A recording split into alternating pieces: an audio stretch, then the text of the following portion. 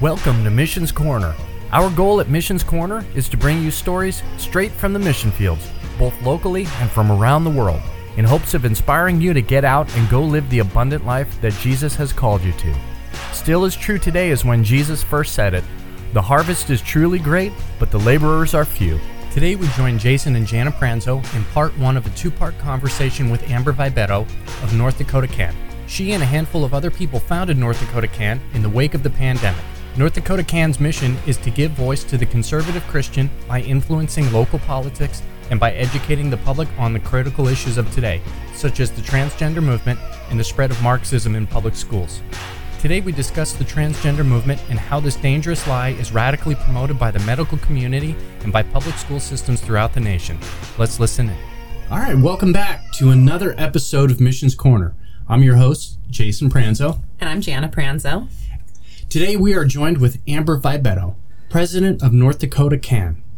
Amber and North Dakota Can are dedicated to encouraging and equipping citizens to be active participants in local civic engagements in order to preserve the values upon which our nation was founded, the values demonstrated to us by Jesus Christ himself.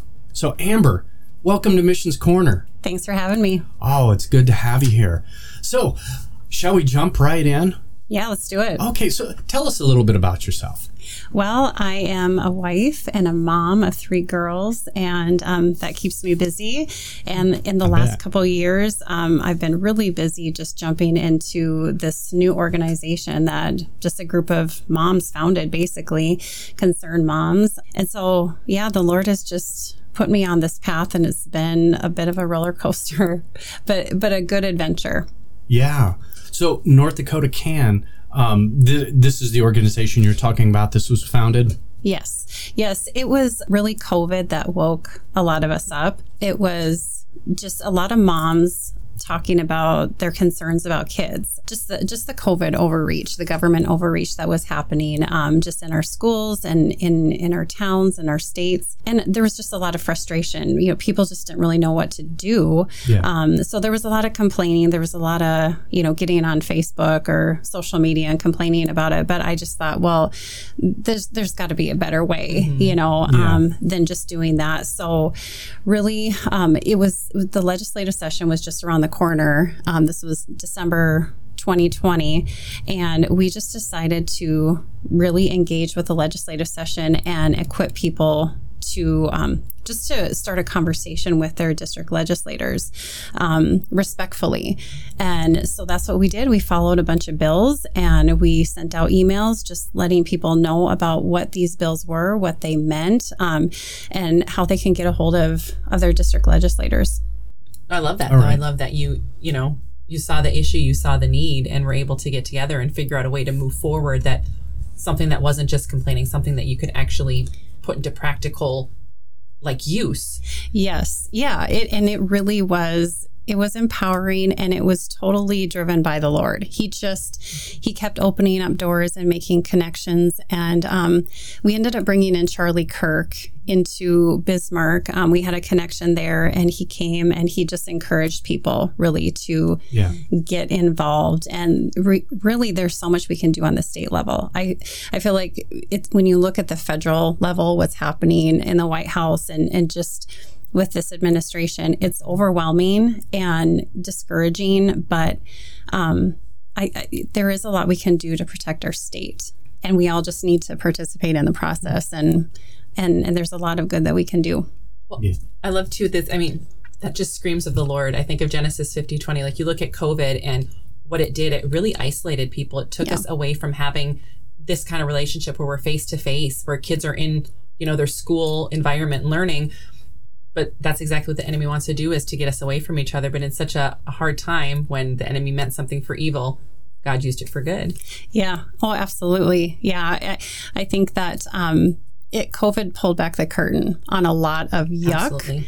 And, that is actually a good thing. I feel like a lot of light is being shined upon evil. And so that's good. I rejoice in that. And I just think that we as Christians, we need to just continue and tell the truth and shine the light, because that really is truly loving people. Absolutely. you wrote an article about that, specifically about that, about folks that are deceived who don't want to hear the truth, that if we don't celebrate their agenda, that we're really bigoted, right? We're really racist, according to them. Specifically, what I'm talking about is the transgender community. I got to ask you the question, how did North Dakota Can start looking at the transgender community and the agenda that they have? Well, I think it started with COVID. It pulled back the curtain on what was happening in public education. And I think a lot of people started to see just the critical race theory stuff and the gender stuff. And it's all really just the progressive secularist agenda, the Marxist agenda that has been going on in public education for a long time that most of us were very blissfully unaware of. And so that pulled back the curtain. That was a good thing. And I think that our hearts really are just for the kids because they are really being experimented upon psychologically and socially, medically, spiritually. Yeah.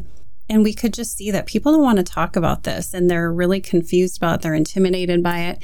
And I think it's just God gave me the personality that if someone tells me I can't talk about it, I'm just like, we're going to talk about it.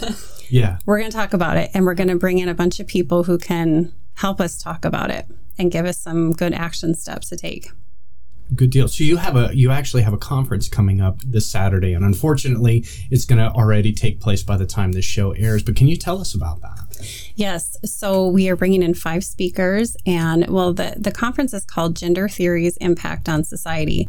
And really, this ideology, it really is impacting education and our laws and regarding parental rights and sex-based rights for women, as well as medicine. You know, we've got the American Medical Association, the American Academy of Pediatrics, who are all for this transitioning of children. And so major medical corporations are transitioning kids surgically. And so it really has a huge impact on our culture and on our society. And I think so many people think, well, it doesn't affect me. I don't know anybody, you know, that's dealing with this, although that's becoming more and more rare. They think, oh, it does, you know, just live and let live. But no, this has a lot of really negative ramifications by just either adopting this worldview or ignoring it.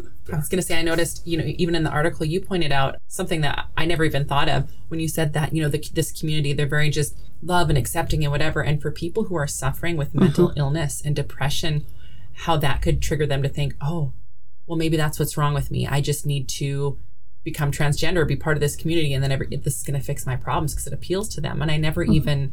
That wasn't even a thought in my mind. Yeah, exactly. Where they, instead of saying, hey, freedom is out here, freedom to move away from this oppression, instead affirm you where you're being oppressed. Yeah. You know, the lie that they're told and say, yeah, sure, you're good. You're good. It's okay to be this way. How dangerous that is. Yeah.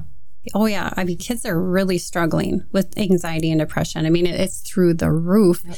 And we can't just ignore that, but we have to realize that there are people, there are activists, there are predators who they are welcoming our kids with wide open arms. And it looks like love and it looks like acceptance to them. And they're so vulnerable. They're so vulnerable to any kind of suggestion, you know, and they say, these activists, they say, if you think you're trans, then you are trans. And all you have to do is just start taking cross-sex hormones and you're going to feel amazing. You're going to feel awesome. And the thing is that sometimes these kids do feel good right at the beginning, you know, especially these girls who go on testosterone, their anxiety goes away. They're going to, and so it's just like this fake confirmation that, oh, I made the right decision. But it's really just, you know, the 7 to 10 years later, that's when the suicide rate skyrockets. And when they realize what they've done, they can't go back. Right. And what is the physical damage that happens to them by taking testosterone, doctors tell us that, oh, this is reversible, but is it really? Oh, absolutely not. No, these kids are being chemically castrated. Yes. They're being sterilized. There are girls who are having their breast tissue removed before they even know what it's, you know, like to be a mom, having their uteruses removed. And it really is horrific stuff. I mean, it's not great stuff to have to talk about, but I think that people do need to realize what is happening in these gender clinics. I mean, it really is the medical mutilation of children and minors before their brains are even developed. So it's something that you can't be neutral on. You can't, once you know about it, you can't look the other way and pretend you don't know. Well, you look at, this is one of the things that boggles my mind. You look at television constantly glorifies it. You can't watch anything on TV anymore without any of the LGBTQ message coming out and blatantly in your face. And even the media touts that parents are brave who have a kid who's transitioning to enable them. What a lie. What a lie. I know in the conference coming up, you had told me that there will be an individual who has transitioned and then transitioned back. Oh, wow. Can you tell me about them?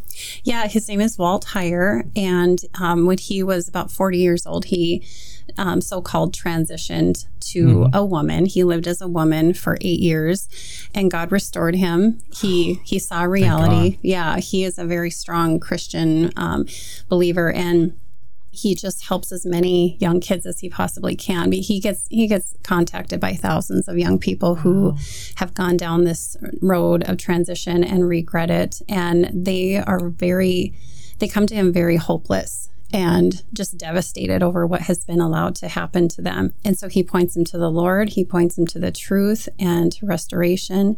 And so, he's just going to be sharing his story. That's good. Lord. That's great to have that coming from.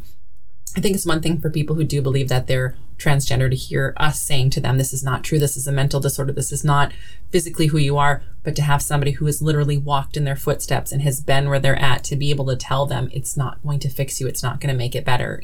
Right. It's so much easier to respond or relate to somebody who has walked where you've walked. Yes. Yep. Agree.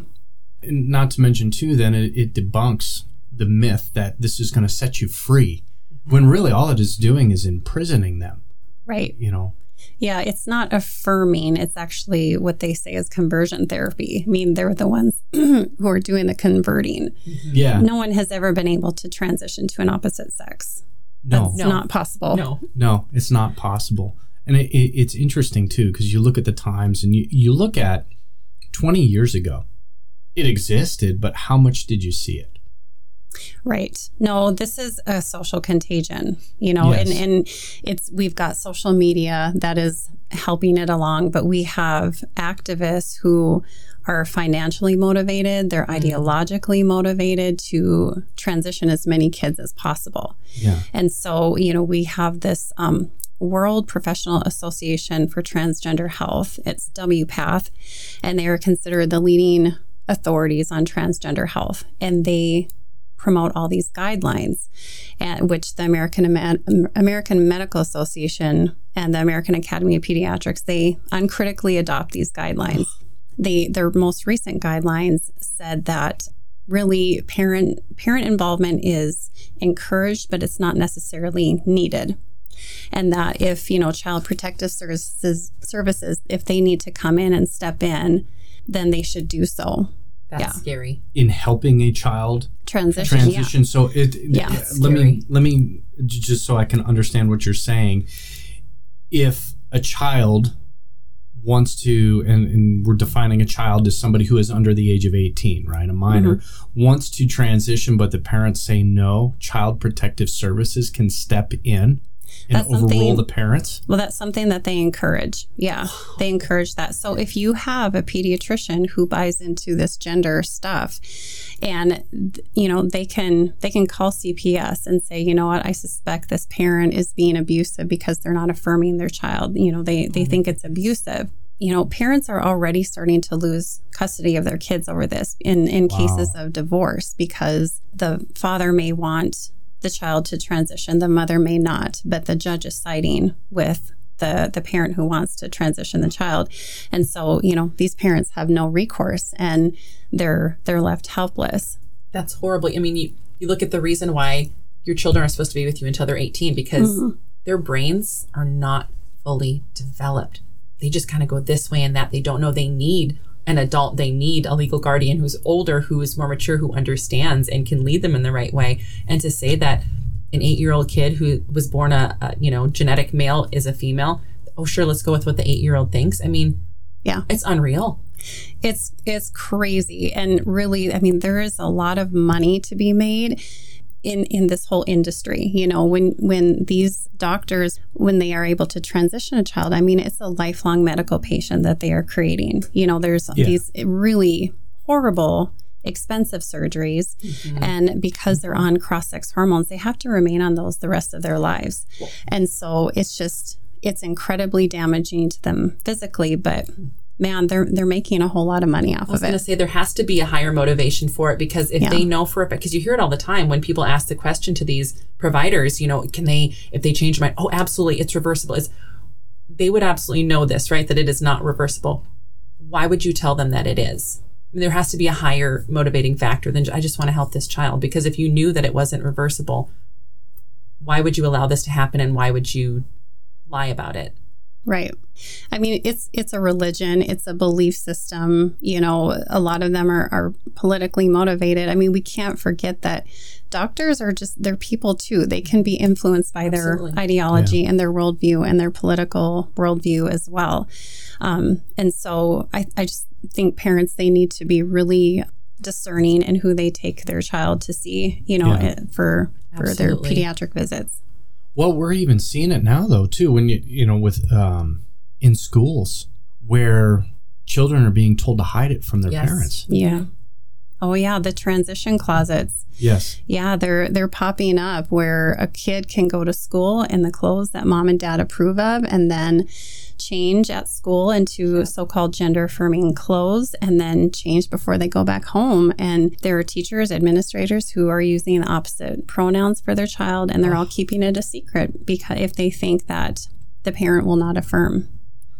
This is one of those things that really gets me, because if it has to be a secret, is it really good? I was just thinking the same thing. Why would you keep it a secret? Yeah. Well, there's only one kind of adult who encourages kids to keep secrets from their parents, and that's a predator. Yes. Yeah. I just say that reminds me of pedophilia. Yes. Oh, yeah. Yeah. So, I mean, that's another area where parents really need to start having frank conversations with administrators and teachers. Does this kind of thing go on at school? And we gotta get engaged. Yeah.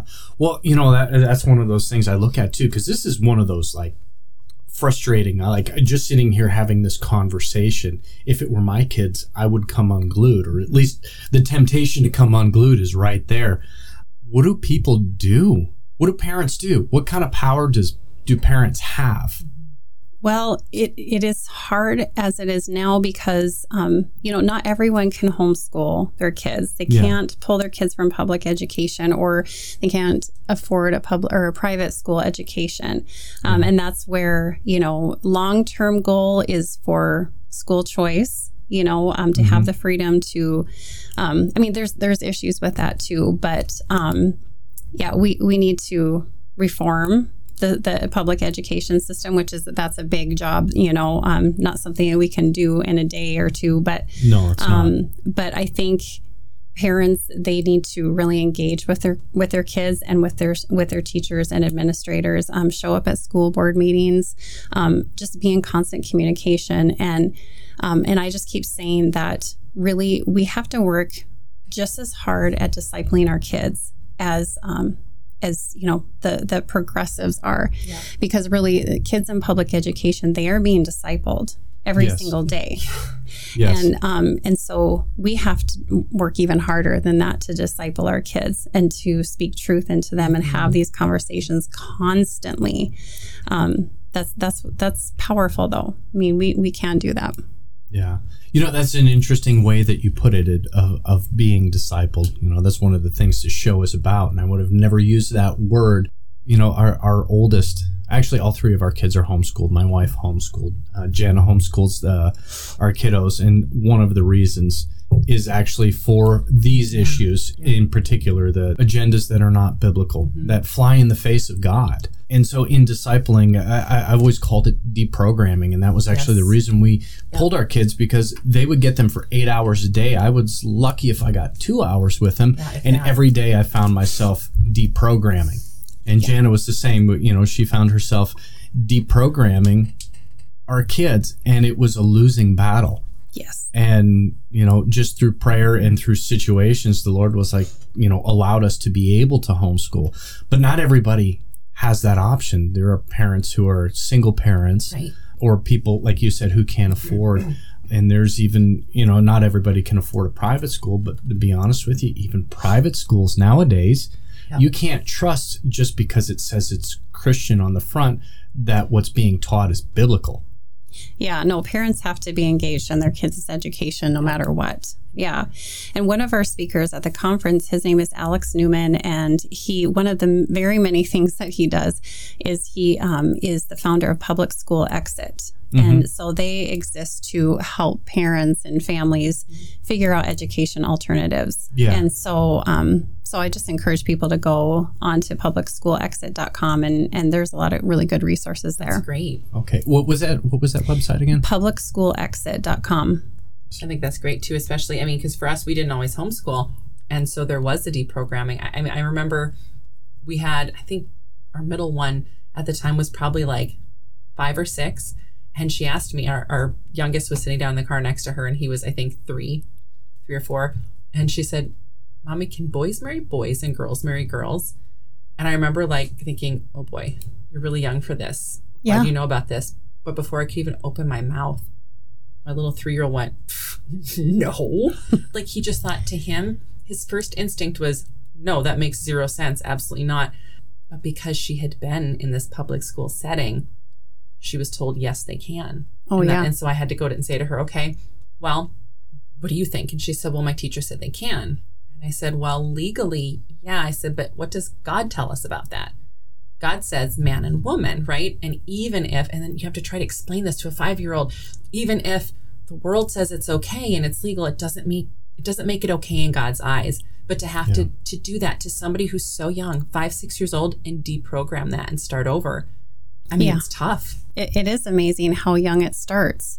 And you just look at the proficiency scores and how we have just failed miserably, spectacularly with our public education. Less than half of all students are proficient in basic subjects, and yet we're spending time talking to them about sexuality and their bodily functions and their pronouns and how to be a victim of society. Yes.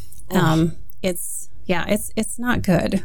It's setting them up to be dependent on the state instead of being independent, and it also sets them up to automatically their default is to what God has to say is wrong. Mm-hmm.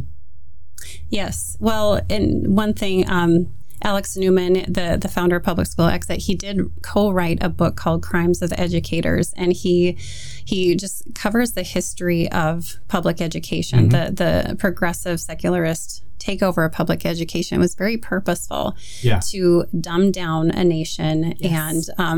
And the sexualization part of that, it's a big piece of it. Mm-hmm. Yeah. And so in a way, public school, it's been very successful in its mission to dumb down a nation and just get everyone to be obedient little soldiers to a collectivist state instead of individualist little capitalist, that value freedom and the founding of our country. Well, and to celebrate mental illness on top of it. Yeah. Yeah, to pose a mental illness as you're brave. Yes. Yep. You're brave, that there's nothing wrong with you, that God was the one who made a mistake. Yeah, no, it's victimhood status. It's really celebrated, and especially for young girls, I think, who and young kids who are told, well, you are an oppressor. Yeah, you're an oppressor because of the color of your skin, and they don't want to be oppressors, but really all they have to do is just claim to be a member of the LGBTQ community. And they're not consciously thinking this. It's all subconscious, Mm-hmm. And all they really do is just have to identify with that group. And they're a victim, someone to be protected and admired and looked up to. Now. Accepted. Yes. And you think about the lifestyle. You think about that lifestyle, and it promotes selfishness. It promotes decadency. It doesn't promote any kind of relationship beyond themselves. It's all about pleasure and what they can get for themselves. And that's it. And how can I be glorified? And I can see the appeal, especially in the generation now where we live on social media. We're constantly looking for that self-affirmation. We post something and then are constantly checking our phones for likes. And, that self-affirmation. And now, because we've been trained, right? And I say we as a society, our kids are being trained. Unfortunately, that's all the time we have for today. But please join us on the next episode of Missions Corner for part 2 of our interview with Amber Fabetto of North Dakota Kent. At Missions Corner, we pray that this episode has fueled your passion to fully live the life Jesus has called you to. As the Apostle Paul reminds us in the book of Ephesians chapter 2, verse 10, Jesus saved us for a reason. He gave us a purpose. That purpose is to win people to Christ, disciple them in Christ, and send them out for Christ. You can listen to this podcast on demand for free on Spotify, Apple Podcast, Google Podcast, Amazon Music, and Overcast, or visit missionscorner.com. Thank you for listening, and we pray that the Lord has greatly blessed you.